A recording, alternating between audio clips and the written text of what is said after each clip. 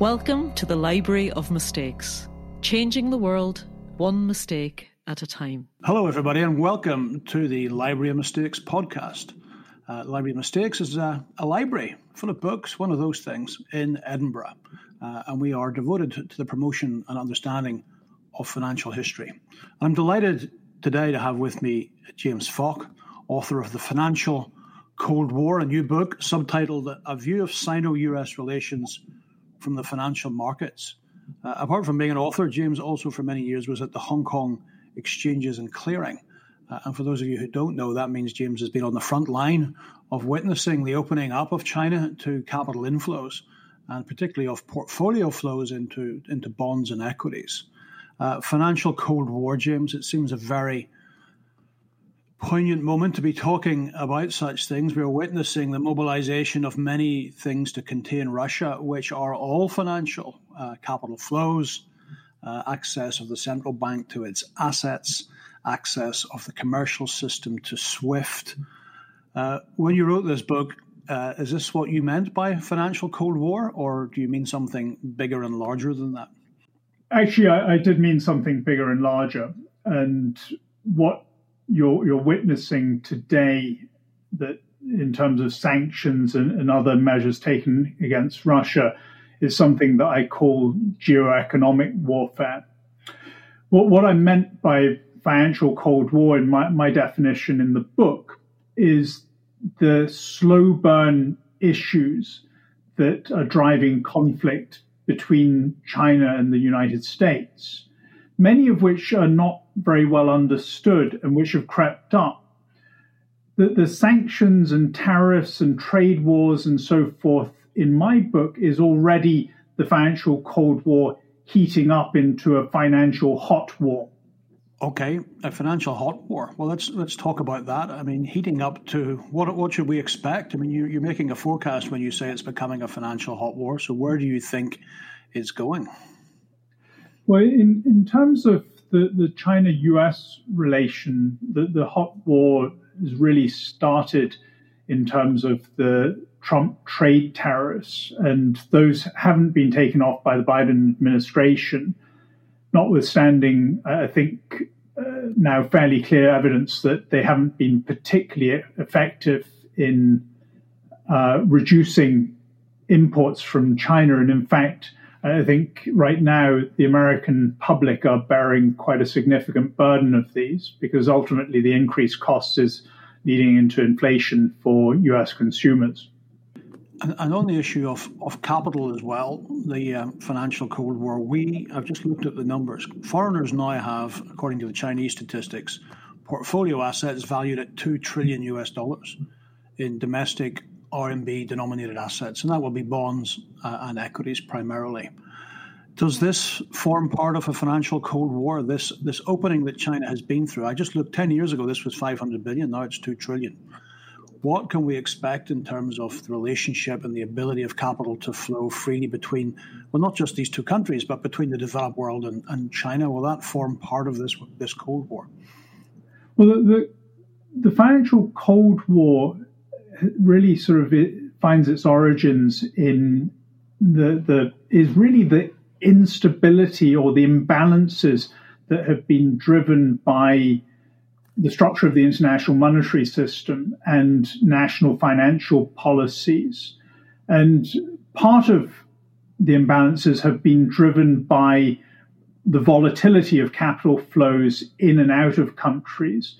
I think if you take China aside for a moment and look at what happened through the 1980s and 1990s to a whole series of emerging markets, really the dependency on the US dollar that many of those countries' governments and corporates faced created the risk of instability when there was currency volatility that saw a decline in their currency values against the US dollar. And that had a number of knock-on destabilizing effects. As you pointed out in your book on the Asian financial crisis, after the Asian financial crisis, governments got a lot smarter, or emerging markets governments got a lot smarter about how they dealt with these things. And they built up these huge reserves of dollar holdings to insure themselves against those periodic bouts of volatility, which really ripped through and had huge, devastating consequences for their societies, because when they couldn't repay their dollar loans, that led to corporate insolvencies, it led to job losses, and it led to a huge amount of economic misery for those countries. And so they started insuring themselves against the periodic bouts of dollar volatility. And that led to more and more issuance of US securities, particularly in the run-up to the global financial crisis. That there was a huge demand for high-grade securities, particularly US treasuries. And because banks started looking to satisfy that demand, they started effectively manufacturing these AAA graded credits out of US subprime mortgages, which led to a catastrophic crisis in global financial markets that had very devastating effects all around the world. So when we talk about financial Cold War, what I'm talking about is these financial phenomena that are not particularly well understood, which have been driving instability, and particularly more recently, since the global financial crisis, have been contributing to very rapid rises in wealth and income inequality. These in turn are stoking significant social tensions in both China and America, and contributing to the conflict between the two countries. So when you ask me about the question, where are these going and what can we expect?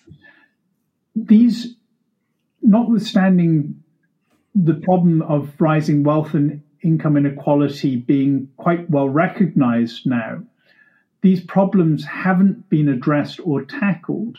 And unfortunately, without addressing or tackling them, I foresee that these problems are only likely to get worse. That, in financial terms, given that's become a major means of geopolitical confrontation now, I think could see a significant further ratcheting up of things like tariffs, things like sanctions, and possibly a curtailment of capital flows around the world, which I believe ultimately will make us all the poorer, but which I think are a direct response to the governments' respective or governments around the world's failure to address the underlying problems. I mean, one of the things the book does exceptionally well is explain the cost of having the dollar as a reserve currency. We always focus on the asset side of that, the so-called exorbitant privilege. But your book does outline some of the social costs that America's had to pay for this, and the financialization of the economy, which I agree with you is a direct cause of this. So it's built some structural frailty within America, within American society, not just within American finance, as we witnessed in 2007 to 2008. But your book is very straightforward and clear on some fragilities that have built up also in China and the structure of the Chinese system. And you say that there needs to be some significant structural reform in China. I wanted to ask you in that relationship, the new policy. It's not a new policy. It's an emphasizing an old policy of common prosperity in China. In terms of the issues you raise in the book and the fragilities in China, where do you think the pursuit of common prosperity takes the Chinese system? Look, I mean, China's come a very long way. And China's growth, apart from it having basically hit rock bottom during the Cultural Revolution, and so it was difficult to find ways of further going down. The only way at that point was up. But the reason why China saw the kind of explosive growth that it experienced over the last 40 years had a lot to do with a massive demographic dividend that the country experienced. So at the same time as Deng Xiaoping went and began on the process of reform and opening up, the country was also seeing a huge segment of its population hit working age. Like a lot of countries after the Second World War, China had had a significant population boom. On top of that, during the 1980s, you had many people who had been marginalized politically and sent out to the countryside returning to China's cities and rejoining the workforce. On top of that, in the late 1970s, you had the institution of the one-child policy. And so the number of dependents per working age person in China fell very significantly at the same time as you had this massive expansion in working age population. And so China's prosperity then came down to, on top of this large labor force, it came down to having to work out how to bring in capital and how to modernize technologically. There was big social conflict at the time in China, both in society and frankly also within the political structure, as to how much power to give the state relative to financial markets. And don't forget that this was a communist system, so there was a huge distrust of financial markets at the time. And one of the consequences of the debate and conflict in the system was that China largely issued the large-scale use of foreign debt in its growth, which meant that it had to find the capital from somewhere. And the place where it found that capital from was that the Chinese government pursued policies that basically suppressed consumption. And because of the government's control of the Chinese state-owned banking system, they were able to take the deposits that started making their way into the banking system by all these people hitting the workforce and starting to earn. They were able to take that money and direct it towards infrastructure spending and development, which is what enabled the economic miracle and the growth of the huge export sector that you subsequently saw from the late 90s onwards. But in doing that, it created there were a number of underlying structural problems with that system. So one is that an investment-led economy, one where GDP growth is very significantly dependent on continued pouring of concrete and infrastructure development and building of houses, ultimately is not going to work if your population starts declining. And that's where we've hit now in China. The working age population has already been declining for several years. And in absolute terms, the population is going to start declining, which means that, apart from the workforce that has really helped drive China's growth, apart from that dissipating significantly over the coming decades, and already you're seeing that the rises in wage rates that's led to is driving a lot of very labor cost sensitive industries now to move to places like Vietnam, Bangladesh, Cambodia to take advantage of lower costs. But what's more is that, like you saw in Japan from the peak of the Japanese bubble in the late 1980s to now, is that when you have a declining working age population and a decline in the absolute population, you tend to see asset price decreases or asset price deflation. And one of the big structural problems that China has got is that because the state has really used its control over the financial system to drive investment into its own priorities, the Chinese capital markets never really came to create that true market-based price discovery function. So China's equity markets and to some extent its debt markets are not reflecting true market prices. And so for most ordinary savers, they've become distrusted as a means of really saving.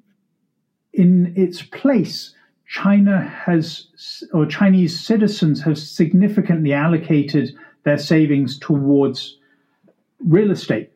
So I think residential housing accounts for around about 65 billion in terms of China's wealth and savings. And it's about 78% of the allocation of China's urban households' total savings. The next largest pool is bank deposits. So there's around about $35 trillion sitting in bank deposits. And clearly, as China's population ages and needs to start finding some sort of income to live on in retirement, that portfolio allocation is not likely to generate the sort of returns that are going to see China's old age pensioners through their retirements.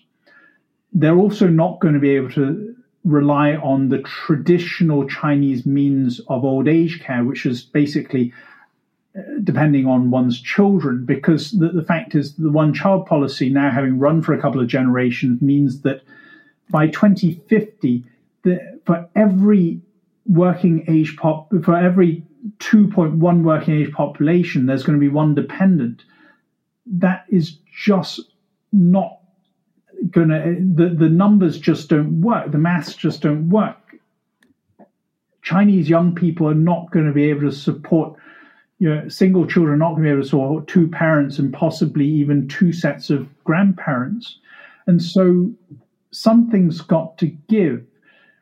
One part of that, which China's been doing, and part of which I've been involved in, or was involved in when I was working at the Hong Kong Exchange, was finding means for Chinese investors to start putting more of their savings into capital markets, so reduce the reliance on property markets and to allocate more of the cash sitting in bank deposits into stocks and bonds that were likely to generate the returns that would see them through their retirements. Other parts of the system have been social welfare reforms, and China has started to significantly increase its social welfare allocation and basic public provision. But over time, inevitably, I believe, the Chinese government will have to significantly increase its amount of borrowing from international markets to keep funding all of its public spending priorities. And that's something which it's still fundamentally struggling with, because there are competing objectives. Although it wants to internationalize the demand for sovereign credit, and it's done quite a good job of that, still without the types of efficiency that international investors get on their holdings of other types of sovereign debt, particularly US treasuries, it is very difficult for Chinese sovereign bonds to compete against the alternative. One of the big problems is the lack of an offshore repo market that enables people to get short-term liquidity from their Chinese sovereign bond holdings. Other problems are the lack of hedging tools, so people can't necessarily hedge their currency exposure or their interest rate exposure very cheaply or easily compared with what they're able to do in dollar markets. And so in that sense, there's still big gaps, but China is also conflicted because, one, it wants to continue to maintain some level of control over capital allocation within its society. It also doesn't want to see the creation of a massive offshore renminbi market that completely lies outside of its control, because that exposes it to significant capital or expose it to the mercy of volatile capital markets, which is one of the problems that the US has faced. And so there are a number of very difficult competing objectives that the Chinese government's trying to navigate. And I don't necessarily think that it is going to be able to square the system without giving up some of the key things that it wants to hold on to. Yeah, I mean, you've very well summed up a system of financial repression, which has allowed China to achieve much in terms of growth, but potentially at the expense of some fairly poor capital allocation. Your solution is to move towards a more market system. There's not a lot of evidence of that, or do you disagree? I mean, one of the ways that you could attempt to do this is not allowing a more market system to deliver higher returns on assets and portfolio assets, but to simply relocate some of the wealth of corporations to people. And we have, in the last few years, seen quite a few attacks on corporate profits, sometimes on the individual corporation, actually more often on the individual corporation, whether that's attack on their power or their profits. It still amounts to an attack. So if giving up control seems to be, and giving up the financial repression is perhaps not the way forward, not the way the political incumbents want to go, is it perhaps a move to reallocate some of the wealth of society away from the corporation to the individuals? Is that a route that we might expect China to go? To the outsider looking in, there seems to be sort of initial evidence that that may be one of the routes to common prosperity while maintaining control rather than relinquishing control. It's a very good question, Russell. And I think actually the reality is that they would like to do both. So one aspect of it is certainly wealth reallocation domestically through common prosperity. Now, that wealth reallocation, I think, encompasses a number of different things. I mean, there's the end to traditional forms of capital repression, which include things like suppressing the level of interest rates paid by banks or paid on the borrowings of state-owned enterprises. But the other aspects of that are that China, like the US and many countries now, faces a significant problem of very large businesses able to flex their muscles and exercise an inordinate amount of power, not just over the pricing to consumer, but over the labor rates and labor markets. And China has moved through the common prosperity to start addressing some of the monopoly problems that have built up in its domestic market.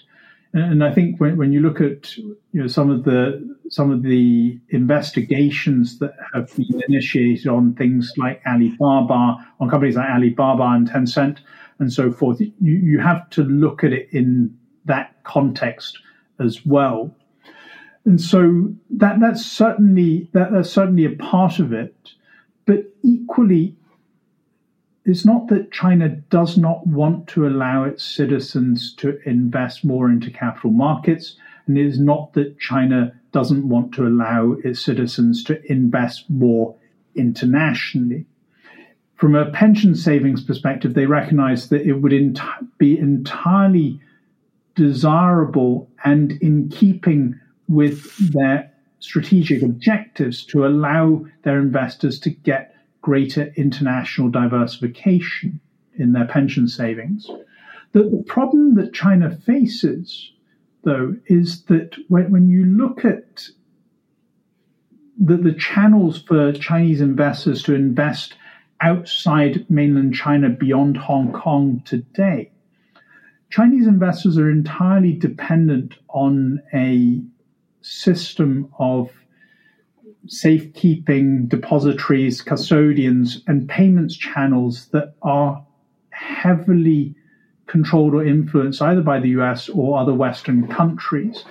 And while this is probably not the time to be lamenting the travails that the Russians have faced, the reality is that Chinese policymakers have looked at things like the sanctions that were put on Russia after 2014.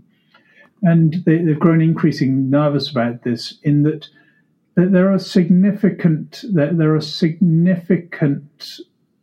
potential conflicts between China and America across a wide range of areas. And Chinese policymakers don't feel it would be prudent to put the country at the kind of financial security risk that allowing their investors to go offshore and be stuck in this Western-controlled system of custodians, depositories, and payment channels would entail. And so that's been a key problem for China. And although it's made some moves to try and reduce its dependency on Western payments and settlement systems, such as the SIPS system and such as the development of central bank digital currency, the reality is that the incumbents at the moment are so dominant, it's very difficult for China to get around them.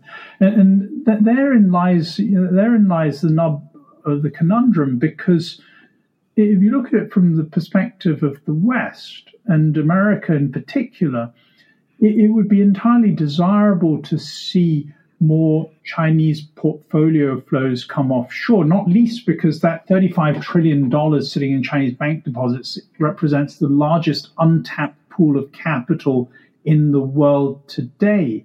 If that were invested in infrastructure, in innovation and development around the rest of the world, it could do an awful lot of good. Well, China will be looking at what's happening to Russia. As you say, they have been worried about the leverage that America and the other parts of the developed world have. One of the things we'd have to think about is, will they accelerate plans to do something about it? You've mentioned SIPs, which is a difficult thing, I think, for them to push too far. There is lots of speculation, of course, that somehow China may begin to create some form of reserve currency that would be acceptable to others. Now, that currently, I think it's 4% of global reserves are held in RMB, and nearly all of that is held by Mr. Putin, so and by Russia. So the attempt to get more holdings of renminbi by the foreign central banks hasn't worked. Is there anything you think they can do to change that? I mean, there's lots of speculation that a digital currency may, for some reason, change that. Or even China has reasonable gold reserves that it could, for international settlements, create some sort of kind of settlement which is linked to gold deposits. In the book, I think you are skeptical that China's legal system is at a level in terms of defending property rights that would allow China to promote such a vehicle. But what is your feeling? The wielding of SWIFT payment system as a weapon will get the Chinese thinking about doing something. Have you any ideas what that something might be? And it will accelerate, I suspect, given what's been going on. Well, I think, first of all, I think it's a good question, but your question presupposes that the ball is entirely in China's court vis-a-vis the internationalization of the renminbi, and that China has to make some proactive moves or reforms to attract more investment into renminbi securities. And to an extent that is true, but also remember that this is a very dynamic game. And ultimately, the allocation of reserves is also very much tied to what the alternative options and the relative attractiveness of the alternative options. And so it is very clear that US sanction or Western sanctions on Russia has pushed Russia into the arms of the Chinese in terms of its allocation of reserve holdings. But Russia, as significant as it is as a military power, is really relatively insignificant economically, at least so far as the size of the economy and the size of its reserves holdings relative to a lot of other leading major countries. I think when you look at what's happening, yes, the creation of the central bank digital currency may incrementally help China remove its or reduce its dependency on Western payments and settlements network, but it doesn't yet solve the issue of the availability of Chinese securities in the offshore market. Now, since China opened up the Bond Connect channel and started to open up its domestic bond markets in general, there's actually been quite significant, sizable investment into the domestic bond market. And a big reason for that is that Chinese government securities, which tend to be the most favored type of bond bought by international investors, those securities are yielding much more attractive rates relative to what EGBs or US Treasuries are yielding right now, which is basically diddly squid.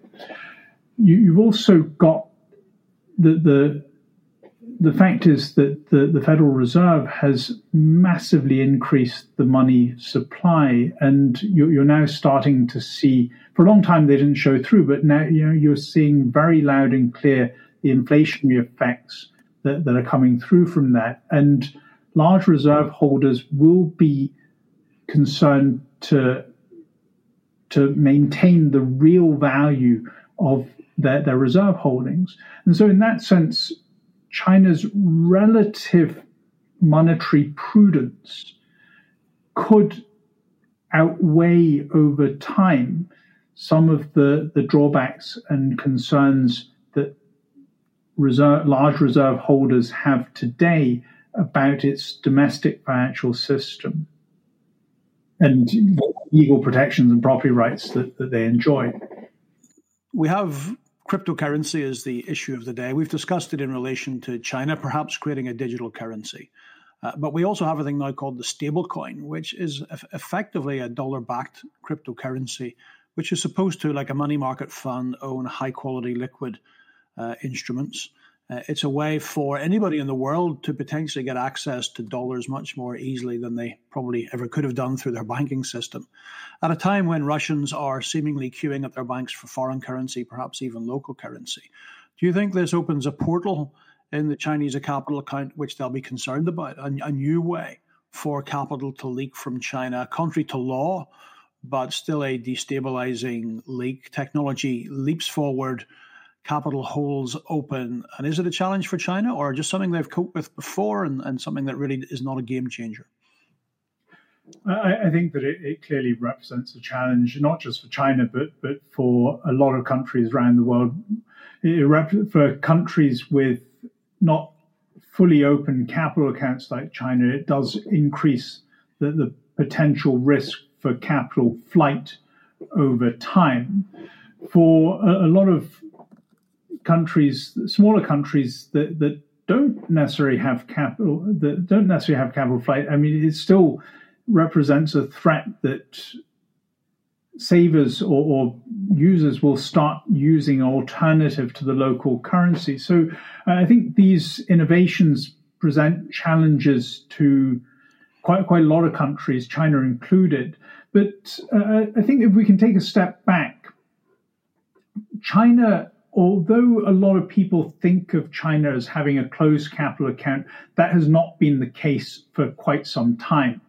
China, in response to very practical needs, so there are more Chinese businesses doing business internationally now than before. There are lots more Chinese students going and studying overseas. There are a lot more Chinese workers going and doing stints of work overseas.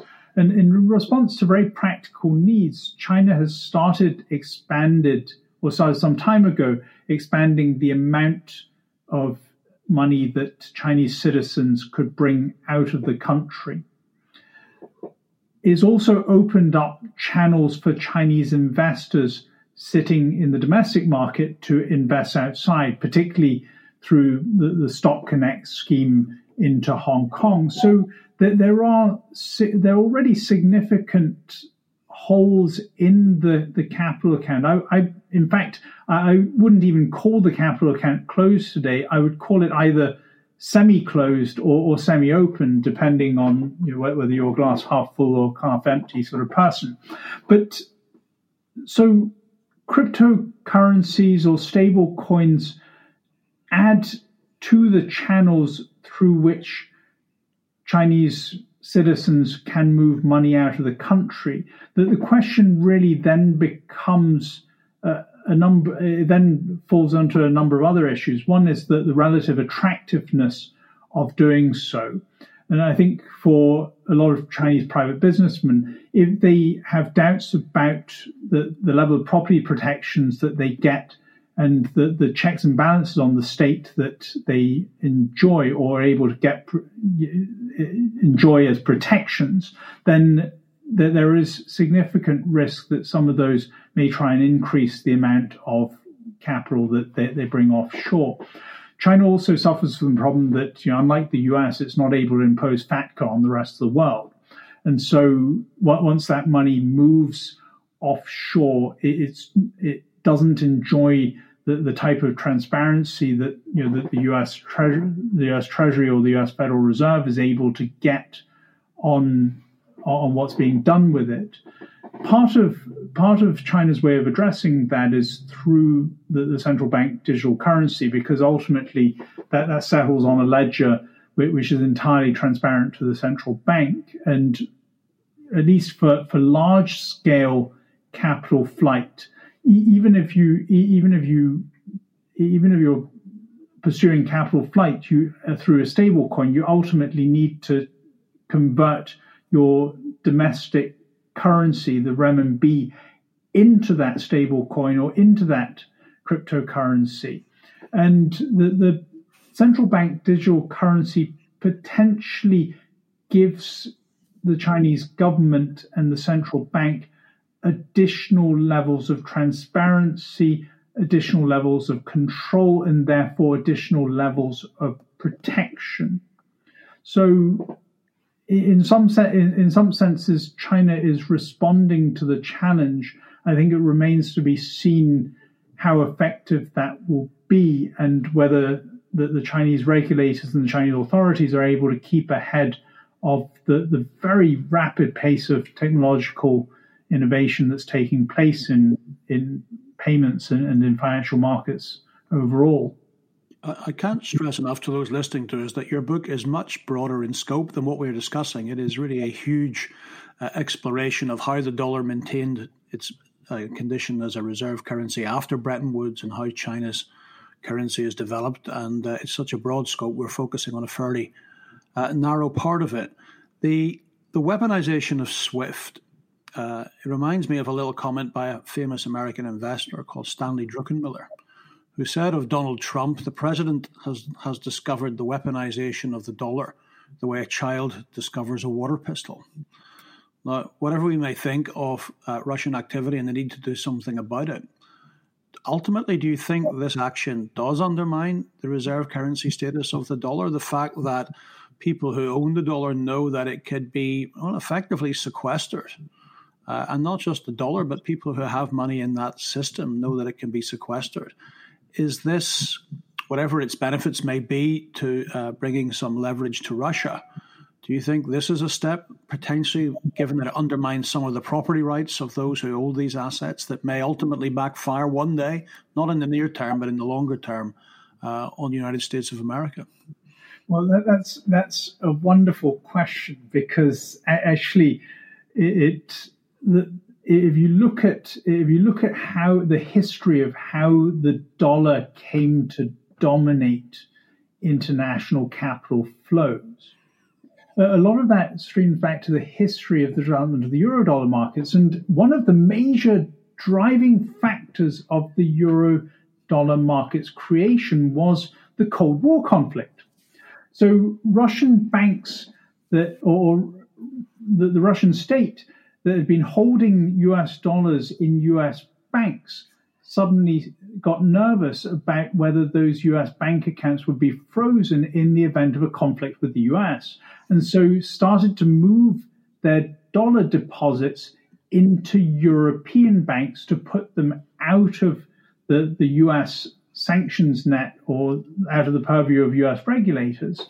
And so the dollars, the original drivers of the dollar's emergence as the dominant global currency very significantly lie in the fact that the US government or the way that the dollar markets were structured, at least the offshore dollar markets were structured, didn't allow the US government or US regulators to exercise an excessive degree of control. And so now that the US has found ways of exercising significant controls and putting huge sanctions on its strategic rivals through the dollar system, may actually signal the death knell of the dollar system in the long term, because one of the fundamental drivers of its creation, or one of the fundamental rationales that underlay its creation, has now gone away. Now, that's a process that could take an awfully long time, that there are significant other factors, and particularly financial infrastructures that support the dollar's role. But I believe that you're absolutely right in saying that the US's continued abuse of its influence over the dollar system, and particularly the weaponization of the dollar against its strategic rival, is one of the biggest factors undermining the dollar's future role as the globally predominant currency. We could talk all day, James, but we have to get to a final issue at some stage. Given everything we've discussed, the Chinese continue to manage their currency against a basket of other currencies. Do you think that policy, any policy like that, creates some sort of fetters, some sort of restrictions on domestic monetary policy? Do you think that policy is going to be fit for purpose in this financial Cold War, or do you think we evolve away from that targeting of the renminbi against a basket of other currencies? I think that frankly, the underlying big tectonic movements, particularly around China's demographic profile, is likely to lead to a shift in policy over time, because, as you say, the constraints of managing its exchange rate to a basket of currency places significant constraints on the Chinese vis-a-vis how fast they can expand their monetary supply, and how they can control domestic rates. And so the history of monetary systems and of most fiat currencies is that over time governments have generally sought to unfetter themselves so as to pursue more independent policies. I don't think China's there right now, but I think as the pressures of its demographic cliff start to bite, then I think that China will likely significantly adjust its policies. Well, the Library of Mistakes is about the study of financial history, and I guess one of the great lessons is that no monetary system lasts forever. Whether we can actually say when it comes to an end or not is a different question, but very occasionally investors have to cope with a whole new monetary system, a whole change in the system. And this book, The Financial Cold War, I think is essential reading for someone who's asking those questions. And I don't think there are more important questions to ask. The real questions are not where are interest rates going at the minute. The real question is there a financial Cold War? What are the consequences of it? Do monetary systems change? Are we in one of those structural changes? Your book is a fantastic run-through of the development of the post-war monetary system, the imbalances it's caused that we haven't even discussed today in society and financial systems, but also sets the scene for where we may be going next. And it comes at sadly, a very opportune time, given the financial Cold War that is now underway, and sadly hot war that is underway between the developed world and and Russia. James, congratulations on the book. It's a wonderful book, and many thanks for being my guest today in the Library Mistakes podcast. Thank you very much, Russell, for inviting me to talk with you. To keep up to speed on events at the Library of Mistakes, and to read pieces from our collection, please search for and follow us on Twitter and LinkedIn. And if you enjoyed this episode, why not subscribe to the series? Simply search for Library of Mistakes on Apple Podcasts, Spotify, or the podcast platform of your choice.